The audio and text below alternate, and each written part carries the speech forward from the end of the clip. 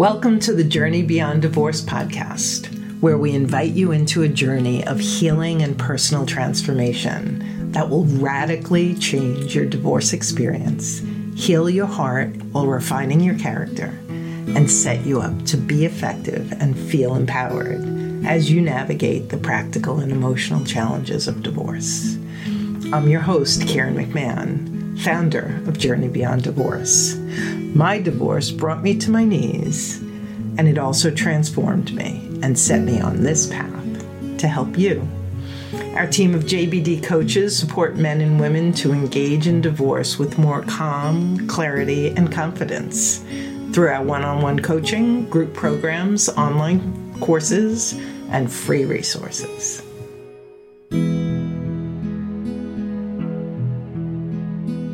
Parents need to keep that in mind, keep the long game in mind.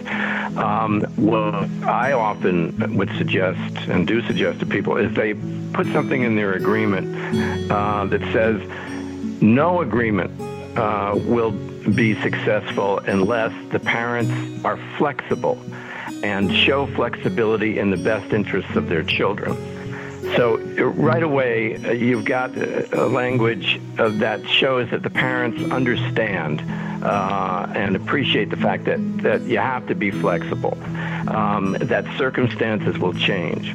The other thing you can do is you can actually put a provision in that you will review certain parts of your parenting plan. Parenting plan, I mean the schedule with the kids and decision-making, how the decisions are made, and all the rest, that you can review it at certain intervals if either parent wants it.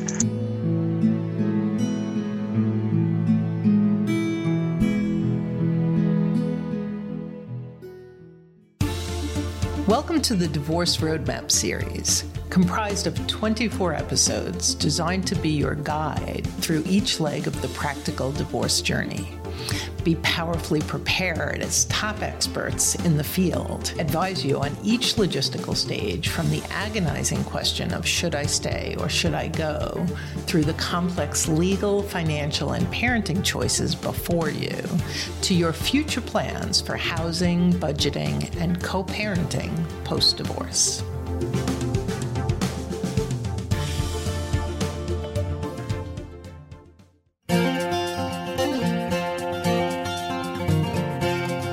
At Journey Beyond Divorce, we understand that navigating through the emotional tsunami of separation and divorce is one of the hardest journeys you'll take. And we know that once the initial fear and pain begins to pass, a whole new storm of confusion, uncertainty, and self-doubt can surface. Journey Beyond Divorce can help you identify and clarify where you're feeling stuck and what steps you need to move forward, even if they're just baby steps. We guide you with practical, tangible support that you can start implementing right away. Our team of experienced divorce coaches is ready to help you.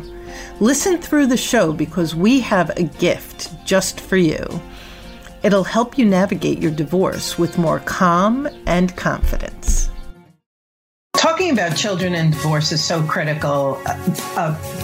One thing is that studies have shown that children can really experience significant emotional damage as a result of divorce. They don't have to, but they can.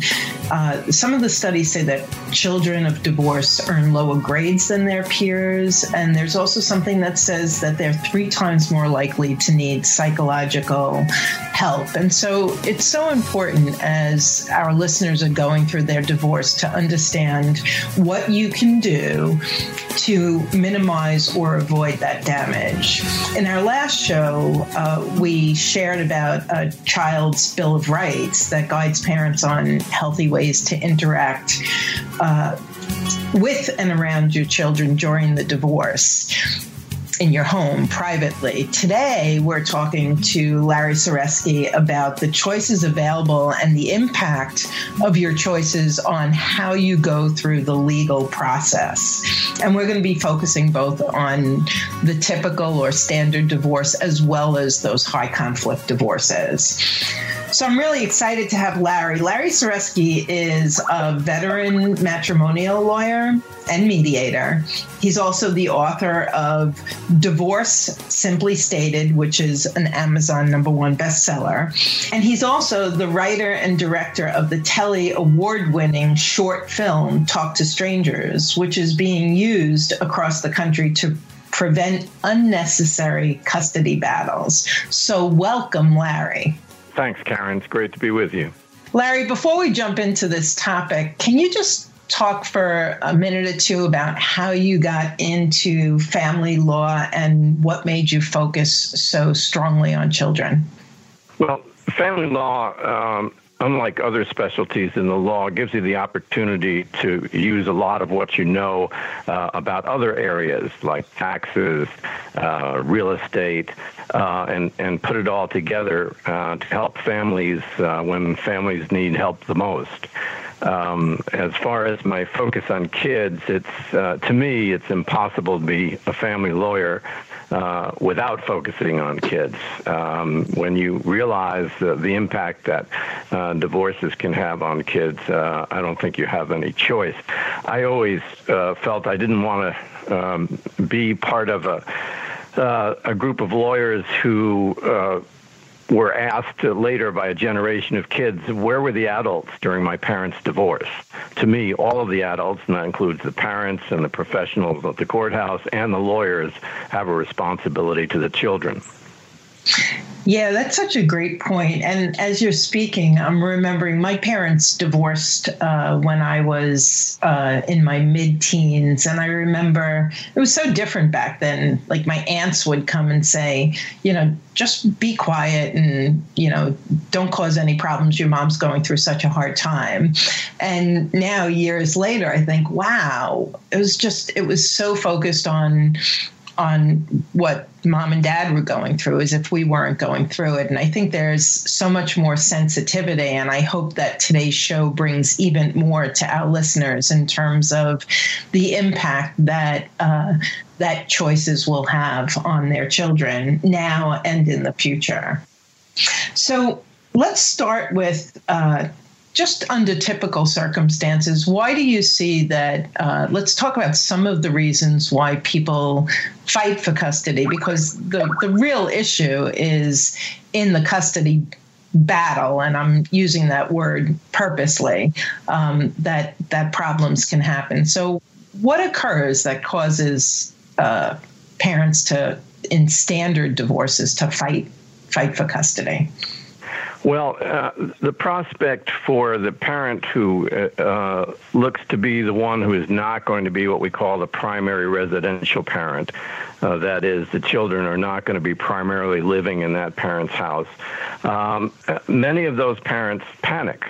They are worried, and understandably so, that they're going to lose the relationship with their children that they've built, that they're going to miss out on the activities of the children on a daily basis, everything from putting kids to bed to going to a soccer match because they don't get noticed, all that kind of thing. So one important thing for parents to do at the beginning is to talk to each other about how this all is going to work.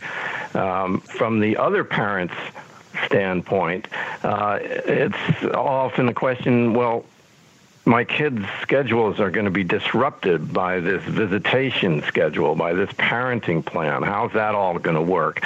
Am I going to not be able to have my kids on the weekend when, all the fun stuff happens? Am I going to just be the one to make them do their homework and get up in the morning and then the other parent has them during what they call fun time? That's anxiety provoking as well. And, if you put that together with just the overall anxiety of a divorce, that's a whole lot of worry. So what I hear you saying, and certainly what I see with so many of my clients, is that there's just a huge foundation of fear around our children. And whether you're the moneyed spouse who's out working or a stay-at-home parent, it's understandable and natural that you would have all of these different fears because of all of the changes that are about to take place. The changing in your parenting and your time with your children is just enormous. It's overwhelming. And so there's a lot of fear that's understandable. The other thing that I'm hearing you say is that we may all approach it with limiting beliefs about I'm not going to be able to see my kids, or I'm just going to be, the bad guy, and the other spouse is going to get all the fun time. And so all of these fears and limiting beliefs can be really triggering. And when we're triggered and our emotions are very high, as we've talked about in so many of our shows, it's almost like you don't have access to your logical mind when you're so emotionally triggered. And my hope is that today, as we begin to talk about this, that listeners will notice and kind of take a step back and give themselves the time to consider all of their choices. Yeah, that's absolutely so. And I think anyone who's listening right now has taken the right first step, because educating yourself about how it all works. This is a foreign, often frightening world of courts and lawyers that all of a sudden is central to your life.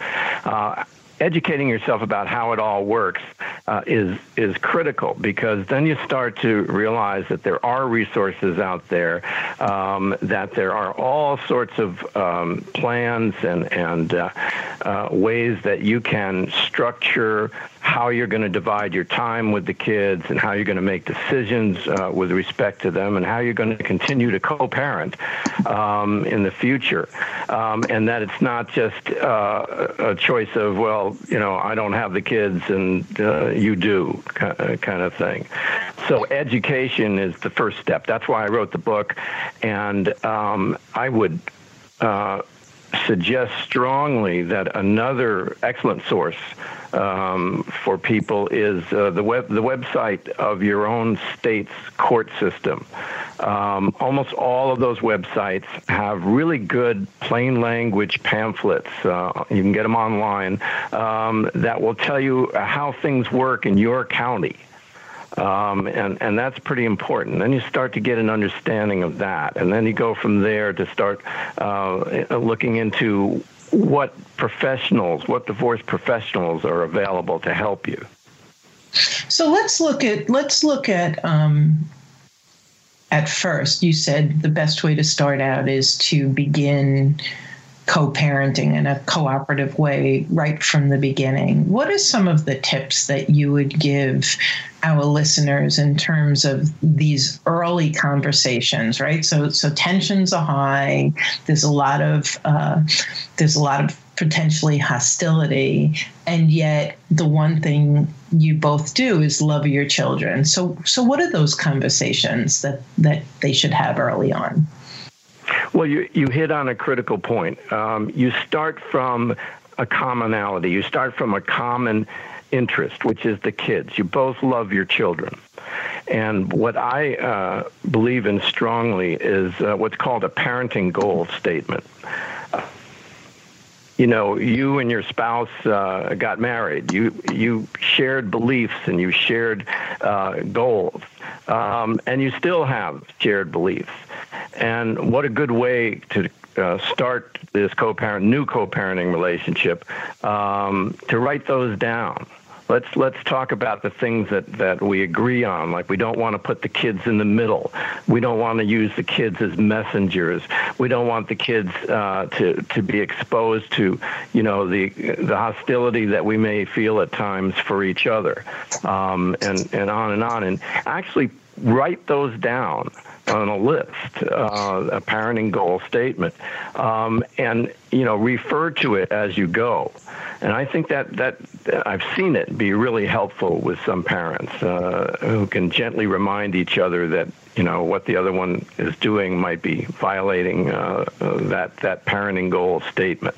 Right. And I just want to jump in here, and if if you're listening and you did not hear our last show, what Larry's talking about is exactly what the whole show is about. The Child Bill of Rights has, I think it's 10 key points that you want to abide by. And so that is absolutely a great way to start. Assuming that they have the Child Bill of Rights and they're working on how they interact at home or in front of the children. One of the things that I find is that there's a lot of limiting beliefs. If I'm the stay-at-home parent, I've had so many clients who say, well, my spouse can't because he or she never did get up with the kids or have the kids an entire weekend or do homework with the kids or whatever it might be. And that's a dangerous belief to hold, because just because they haven't doesn't mean they can't, and it doesn't mean they won't. And so what I would really like to dig into, Larry, is more as it refers to what I'm going to fight for legally. What are some of the things that maybe you talk about in your book or that come up in these early stages where there's disagreement based on those kinds of limiting beliefs? Well, another good point. One, unfortunately, the time that the most critical decisions are made in divorce is right at the beginning. And the two most important decisions are what kind of divorce you're going to have, and if you're going to hire a lawyer, what kind of lawyer are you going to hire? Because those two decisions frame everything that's going to come afterward. So if you decide on, there are two kinds of divorces. There are the traditional court-based divorce, either with lawyers or without, where you're kind of at the mercy of what's called the adversarial system. That's the system on which our courts are based. It was developed in medieval times, where the models for resolving disputes were trial by ordeal and trial by battle. And anyone who's gone through a custody case knows that there's a lot of ordeal and a lot of battle still left in the court system.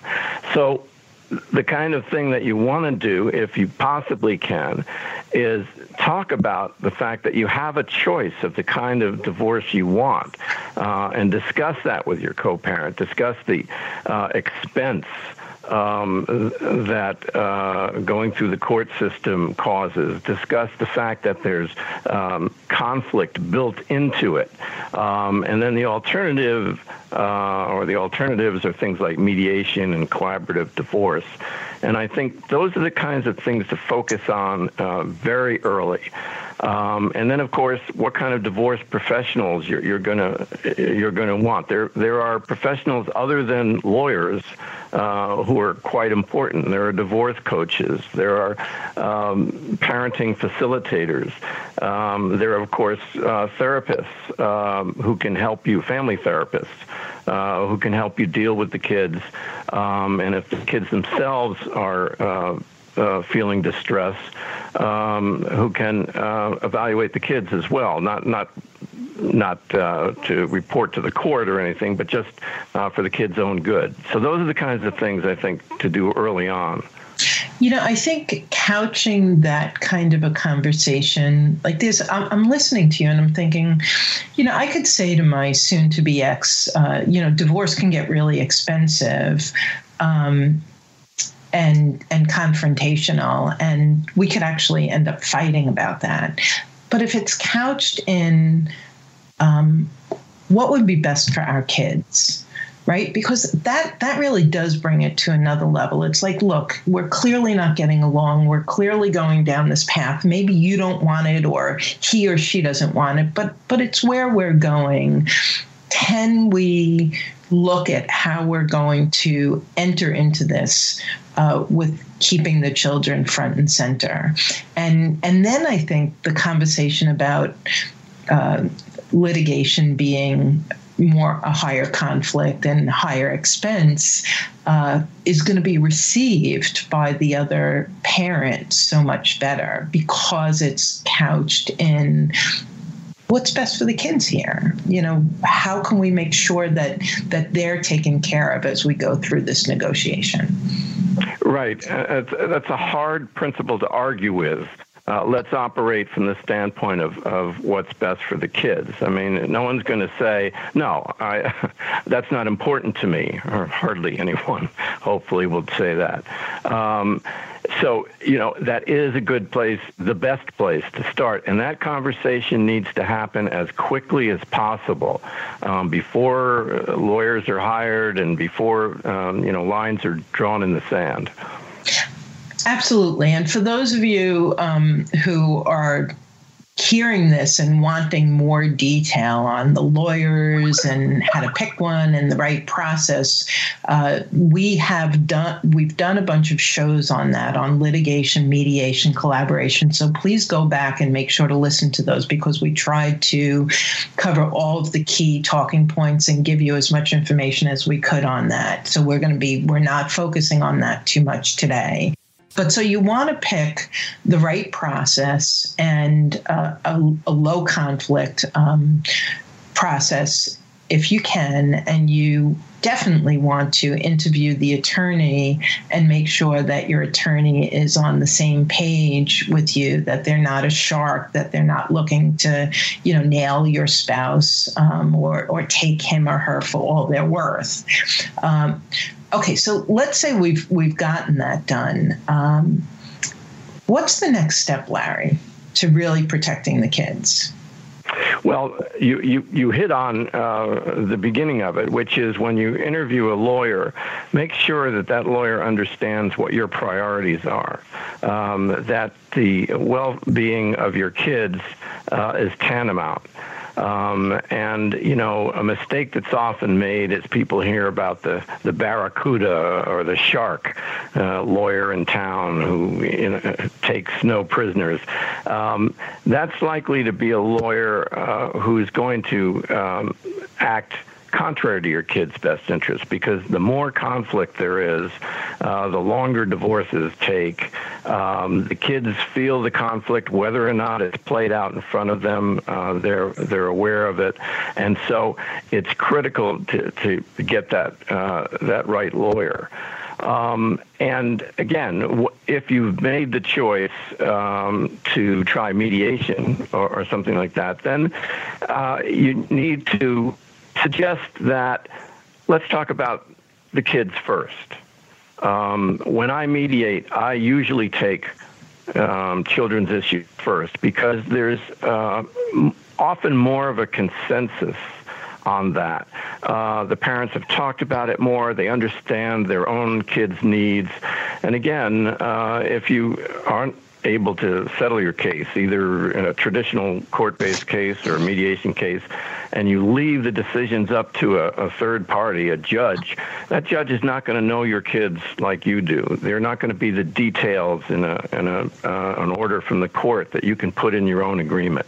So it's a great way to build momentum toward agreement on things, is to start with the children's issues.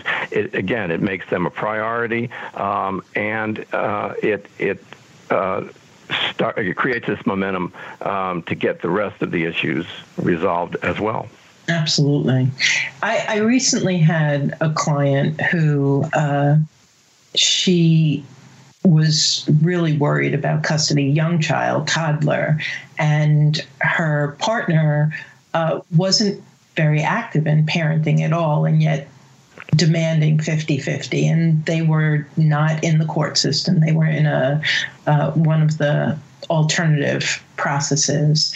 And because divorce in many places doesn't happen overnight, I had really invited her to use the opportunity of time to invite her partner to start more actively parenting now. And I've seen this time and again where it's like, if you're negotiating custody and your partner, your spouse, is asking for something that's different than what they've typically done in the past, well, it's a new paradigm. Divorce is a new paradigm. So rather than assuming that they can or fighting that they shouldn't, why not invite them into doing exactly what they're asking for and using this in-between time as an opportunity for both of you and the children to see how that pans out? What do you think of that idea?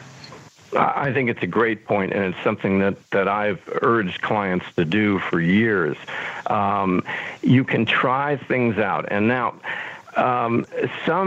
I've had clients who've been worried, well, if I allow this much time to my co-parent with the kids, isn't that going to set a precedent? Then I'll be stuck with it. And if you have that concern, you can do something very easily to address it, and that is just to write up a little letter agreement. It's a paragraph long. It says, we've agreed to try the following schedule. It's without prejudice, and those are terms with legal import. It's without prejudice to any positions we may want to take in the future, but we're just trying this out, and in the children's best interests. And you both sign that, and that can come in handy, so that you're not faced with a situation where, well, you've done this, we'll just keep doing it. It is a great time to experiment and to see how the kids are reacting. And the other thing is that, again, I would tell clients is be careful what you wish for. Sometimes a parent will react emotionally and say, well, I want a 50-50 arrangement, as you mentioned. And, they really don't want and really can't handle splitting the time evenly with their co-parent, but they feel like if they don't demand that, then they're somehow giving up. Right. Well, again, this is a time to kind of sort all that out and find out that, the logistics just don't work. And they can have more time in the summer, to counterbalance less time during the busy school week. There are all sorts of different... So I agree with you. It's a great time to try things out, to get rid of unrealistic demands that turn out to be impossible to meet.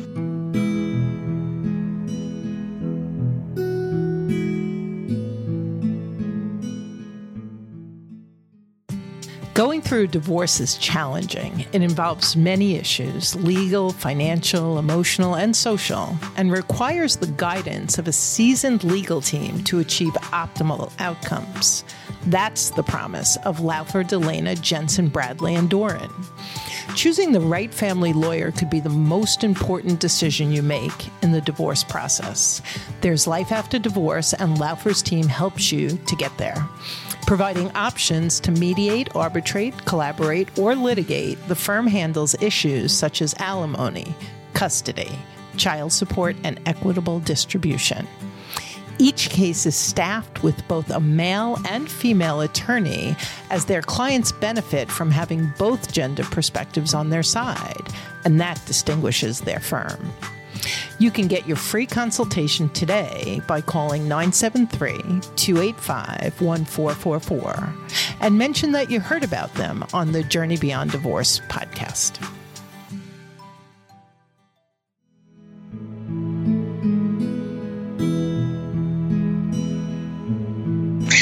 The other thing that I find, I think that's a great point, Larry, and I think the other thing that I find is if you're currently negotiating custody and you have school-age children, I had school-age children when I was negotiating custody, and looking back, I definitely was negotiating custody for a 5 and 7-year-old, but they don't stay 5 and 7. And so when you're negotiating, it's so easy to get locked into where they are right now and what they need right now. And yet, you blink your eye and they're teenagers going off doing their own thing. And so what are some of the tips that you would give people when they're negotiating custody with their spouse in terms of taking that more long-term perspective? Well, you made one of them, which is that parents need to keep that in mind, keep the the long game in mind. What I often would suggest and do suggest to people is they put something in their agreement that says no agreement will be successful unless the parents are flexible and show flexibility in the best interests of their children. So right away, you've got a language that shows that the parents understand and appreciate the fact that you have to be flexible, that circumstances will change. The other thing you can do is you can actually put a provision in that you will review certain parts of your parenting plan. Parenting plan, I mean the schedule with the kids and decision-making, how the decisions are made, and all the rest. That you can review it at certain intervals if either parent wants it.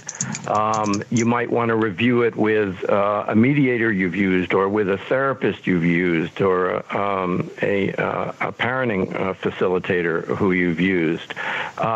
So that gives the opportunity to let your agreement be kind of a breathing, living instrument, because when kids get to be a certain age, it's no different from intact families. They're going to kind of do what they want anyway, and insistence on a rigid schedule is not going to go well for either parent. So things do change. Build that recognition into your agreement. Absolutely. And I want to suggest a website that I have sent so many of my clients to, because I think that part of it is, if you have a 6-month-old, or you have a 2-year-old, or you have, a child who's on the younger stages, and you're concerned about development and how much back and forth there is, those are just incredibly understandable concerns. And so the website is called Custody Exchange, and it's Custody XCHANGE, CustodyExchange.com. And they really highlight all of the different ages and the different things that you can take into consideration, not just ages, but different ideas for how to arrange shared parenting time in a way that's best for your children. And so if you're not quite sure and you want to do some exploration, that's a great site to check out. Yeah, again, education. The more you learn about the process, the less scary it becomes, and the more alternatives you will realize are available to you. Now, I really want to talk about all of the different resources available in the court system. And I know some of them are available through alternative resolution as well. And so we're going to take a break. And when we come back, we're going to talk about high conflict divorces and some of the resources available to you, experts available to you as you figure this piece out.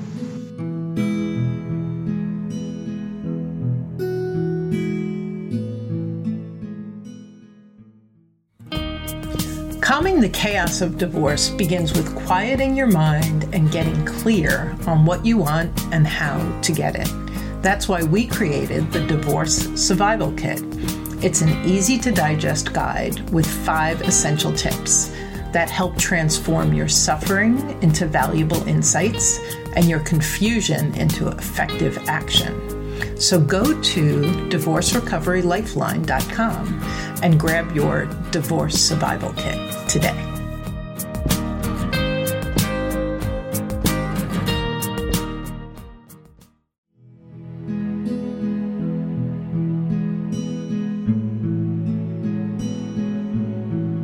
So, Larry, clearly we're encouraging everyone to make every effort to communicate with their soon-to-be ex and to keep the children front and center, and that getting involved in the court system and in the conflict that comes, it can really be a recipe for disaster.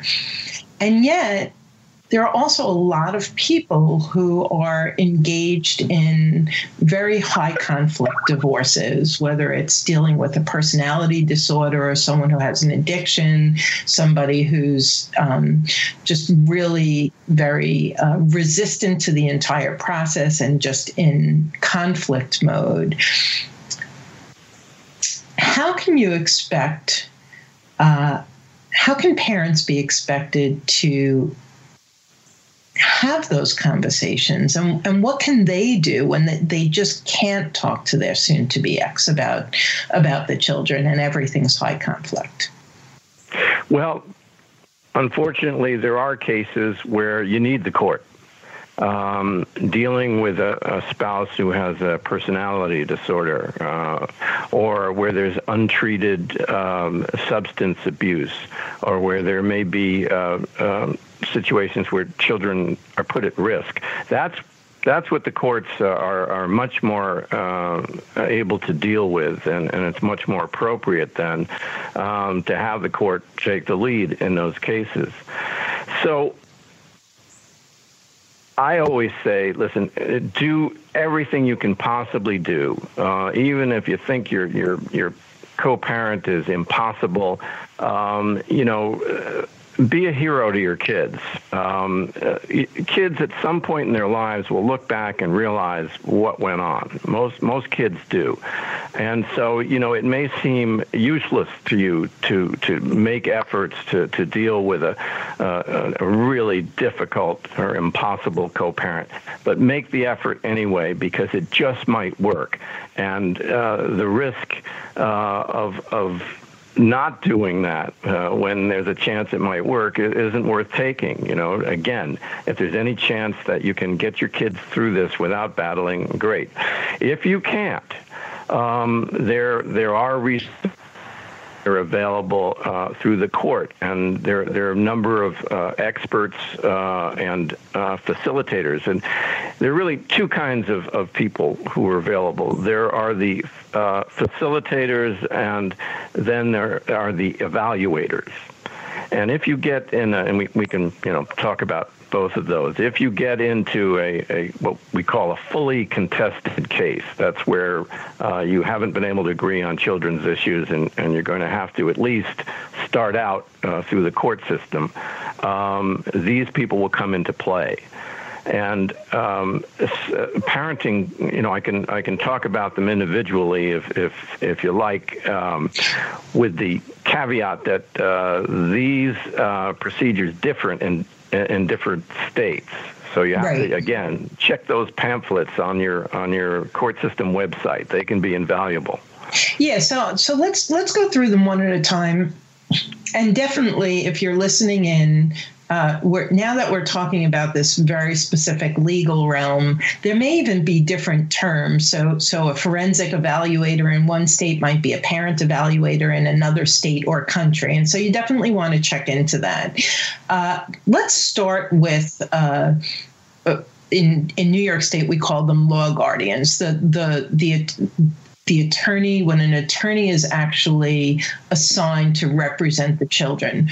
When does that happen? Why does that happen? And how can that benefit the high conflict situation? Well, there are two kinds of lawyers who are appointed to represent kids. There are, and again, this is a generality, but there are lawyers who actually represent children.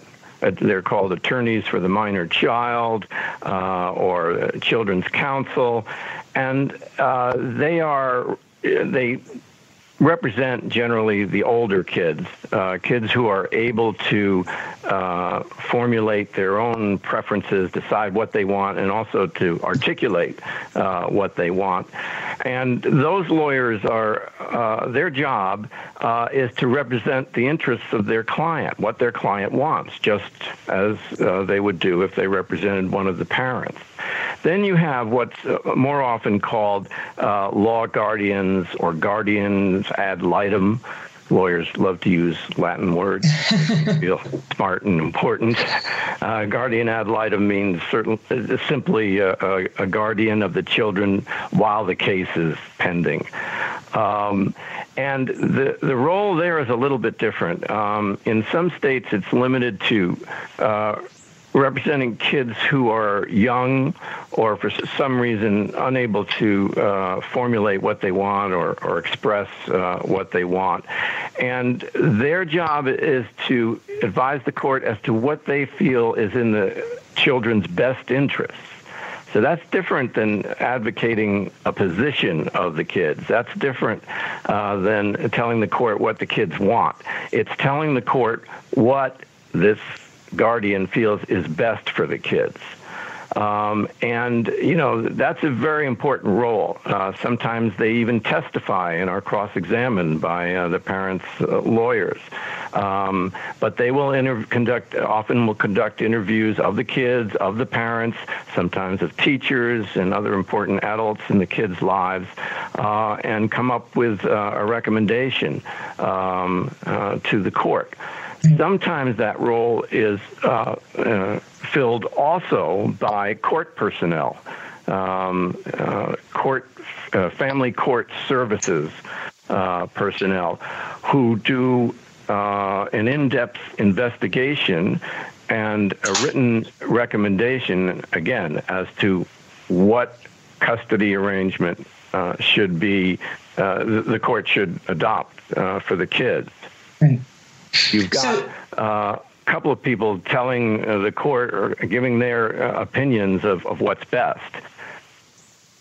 So I think that the most important thing to understand is if you and your soon-to-be ex are completely getting nowhere, negotiating custody and shared parenting, and you're in the court system, the court's perspective is you can't represent your child because you're representing your interests and he or she is representing theirs. And so they bring in another party, another attorney who is neutral to either of your interests and totally focusing on your child's. And as you explained, Larry, depending on the age of the child, they get that information one way or another.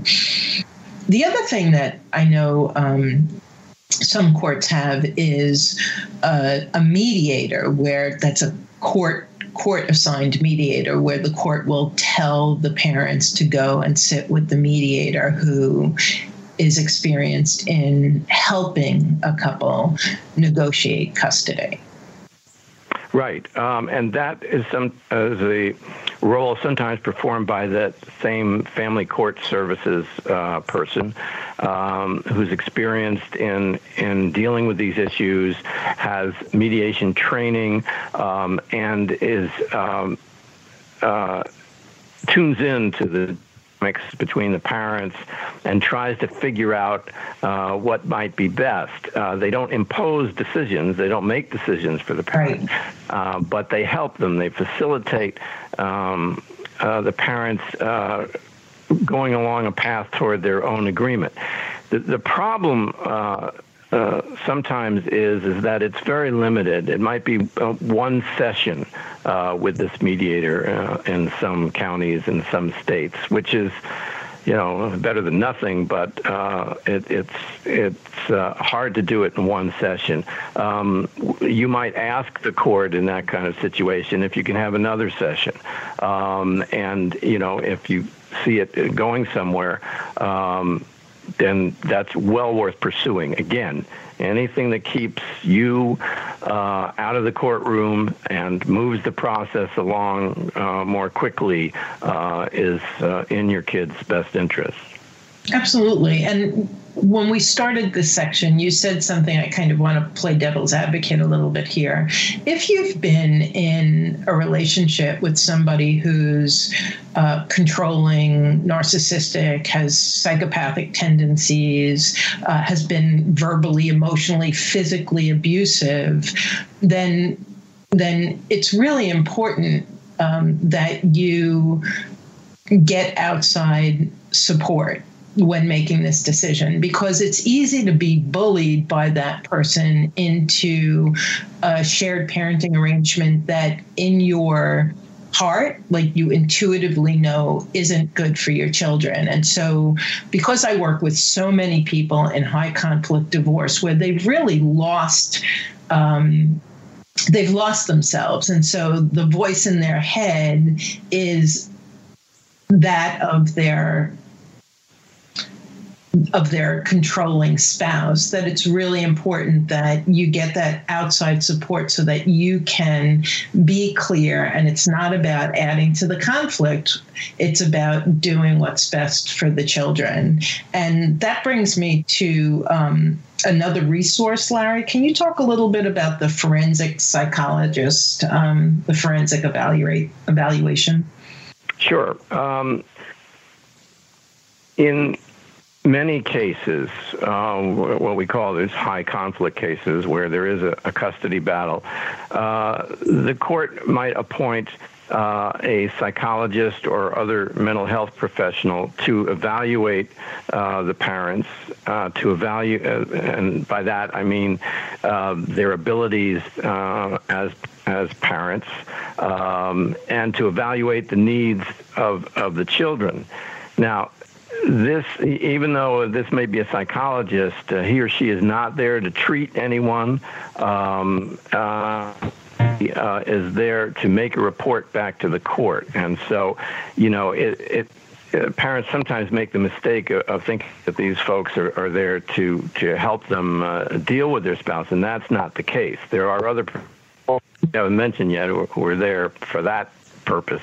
But that's the role of a forensic psychologist. And again, they will conduct interviews, and I do tell parents, because I'm asked this question a lot. How do I handle the interview with the forensic psychologist, and how do I handle the interview with these other professionals? And my answer is usually, it's not so much a question of handling them as it is doing the right thing as parents leading up to that interview.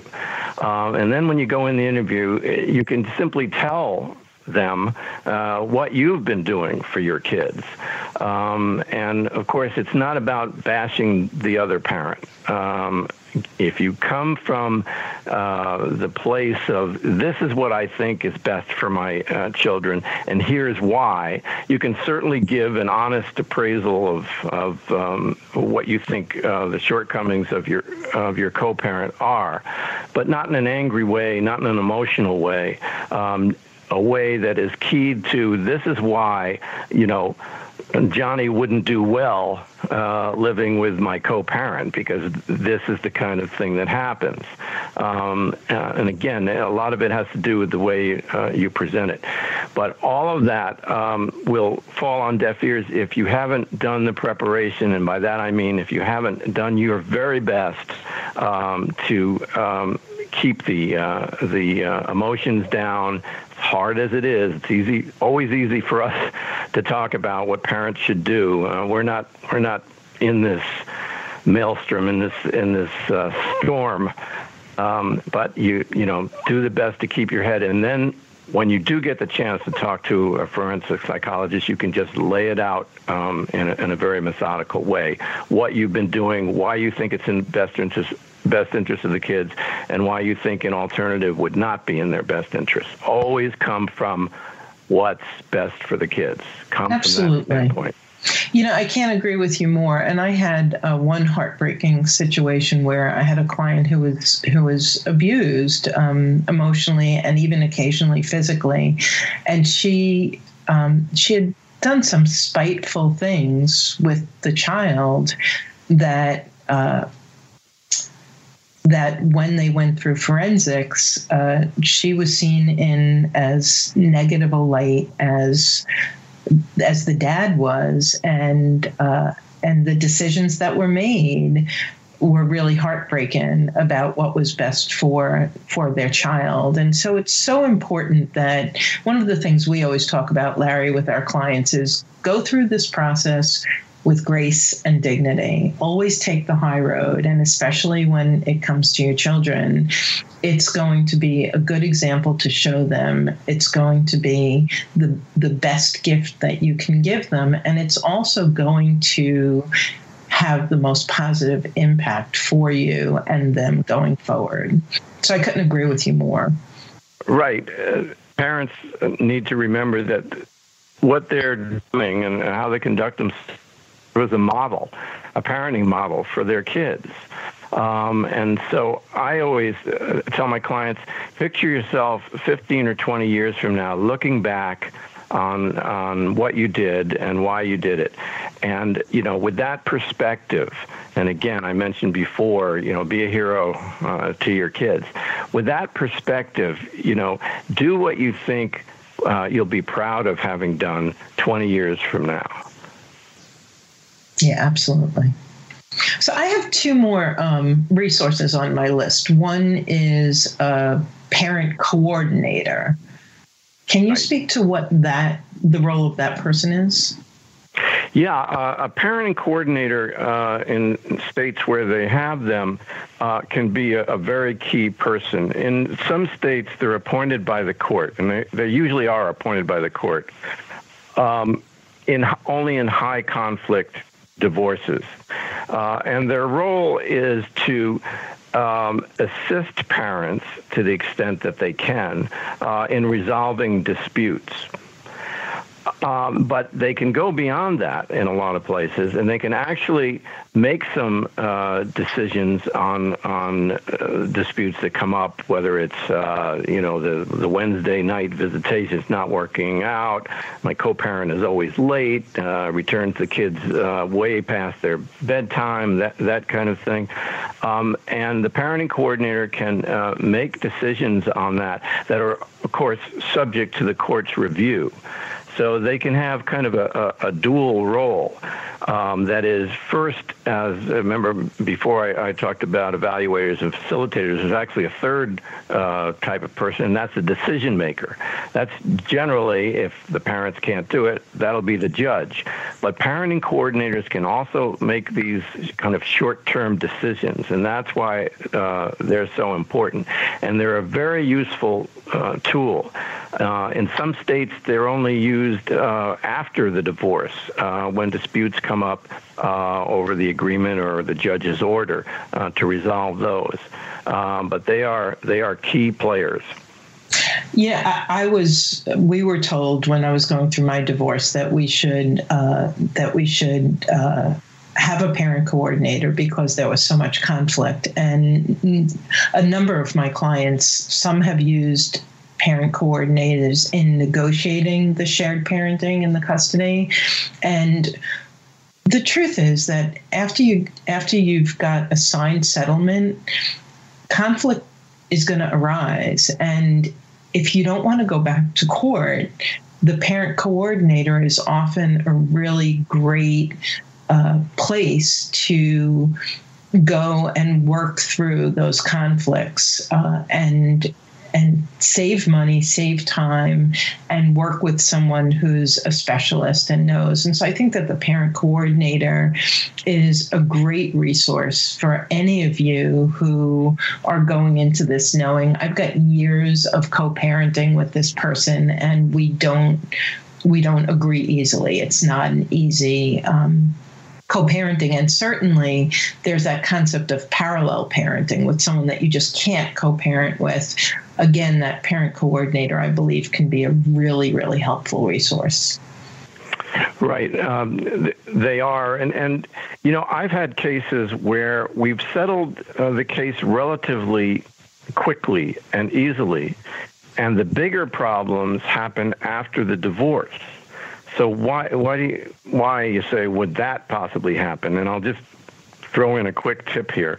It often happens because one of the parents' new boyfriends or girlfriends or husbands or wives gets involved. And that can turn what's a workable co-parenting relationship after divorce into something that isn't. So, be very careful with that. It's always best if the two parents and someone like a parenting coordinator can do it without anybody else involved. Great tip, great suggestion.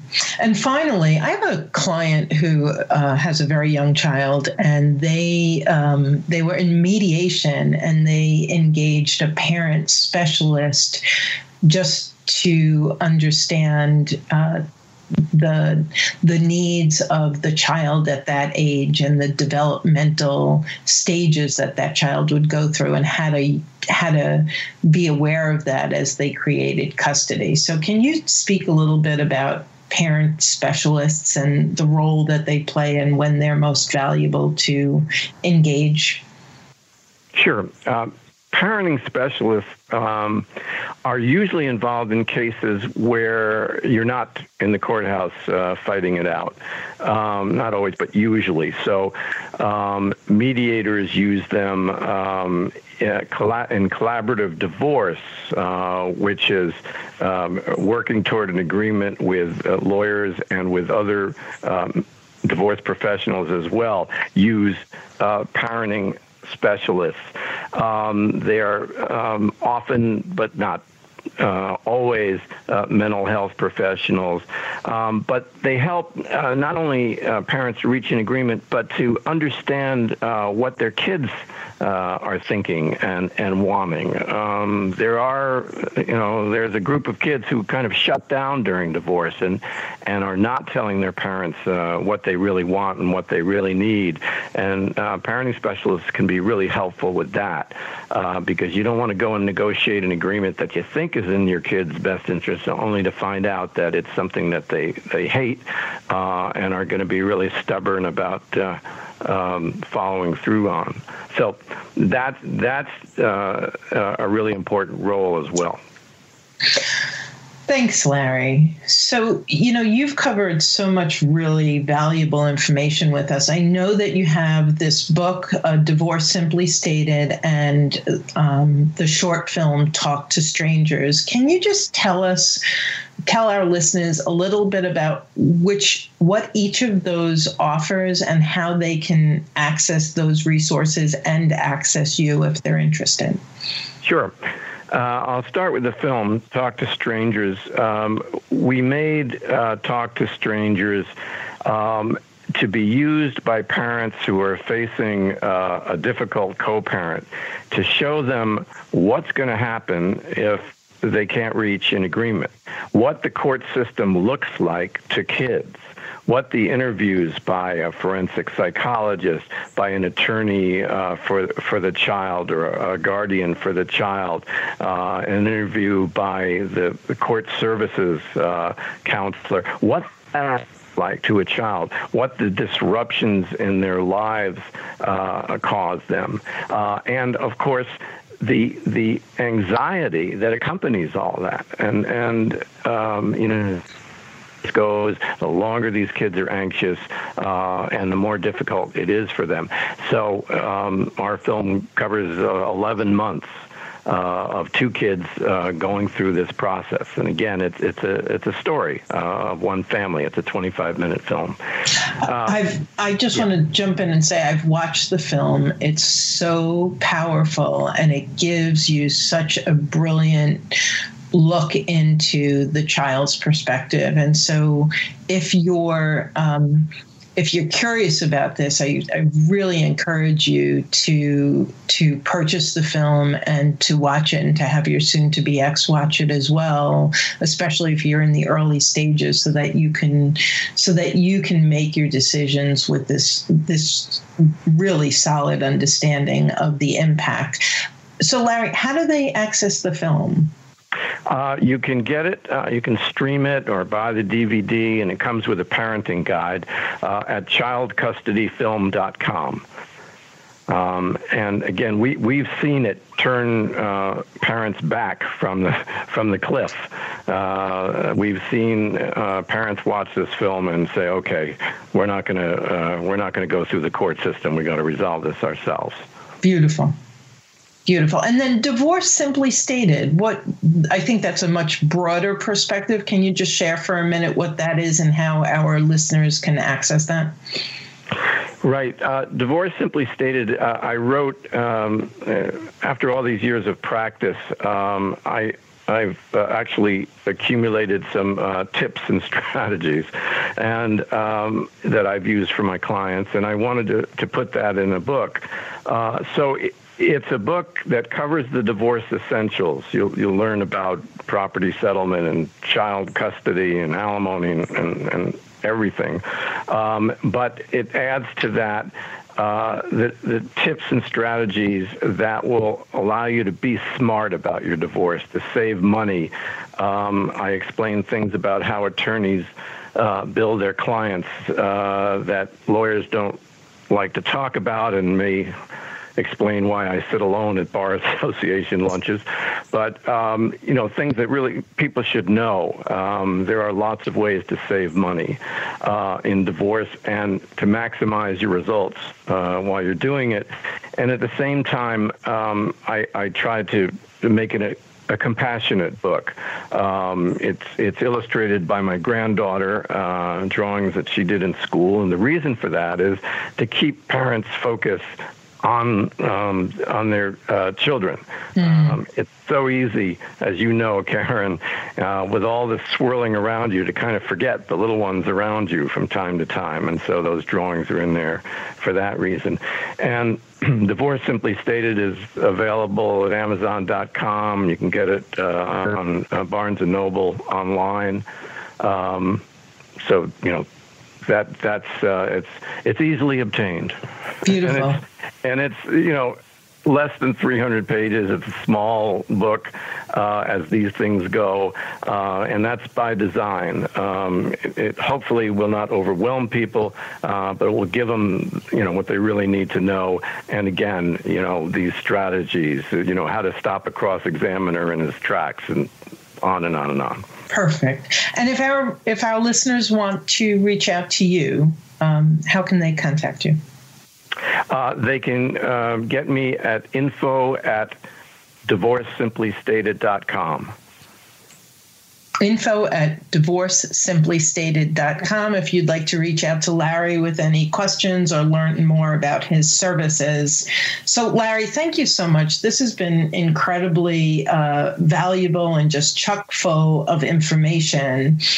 I want to just take a moment to share with our listeners that I understand how incredibly overwhelming, painful, triggering this entire process can be, and especially if you're in fear of either losing time with your children or your children being in a dangerous situation. And so we've created, if you haven't listened to it, we have a 12-step divorce recovery series that walks you through 12 of the key areas where we've worked with and coached with clients to help keep your head above emotional waters so that you can be clear, so that you can be calm, and so that you can be effective in negotiating your divorce. And so you can grab the flash guide that comes along with that at divorcerecoverylifeline.com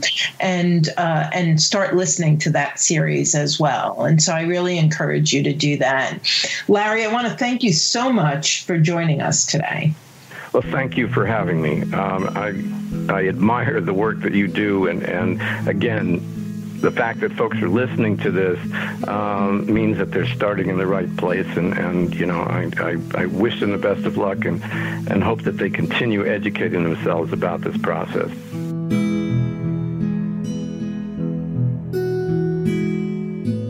Thanks for joining us on the Journey Beyond Divorce podcast. I hope you found guidance and encouragement to help you along your journey. If you like my podcast, please take a minute to subscribe and leave a review on iTunes. You can also visit us at jbddivorcesupport.com, where our team of coaches support both men and women through our one-on-one coaching, group programs, online courses, and free resources. Stay tuned for our next episode, and I'll talk to you soon.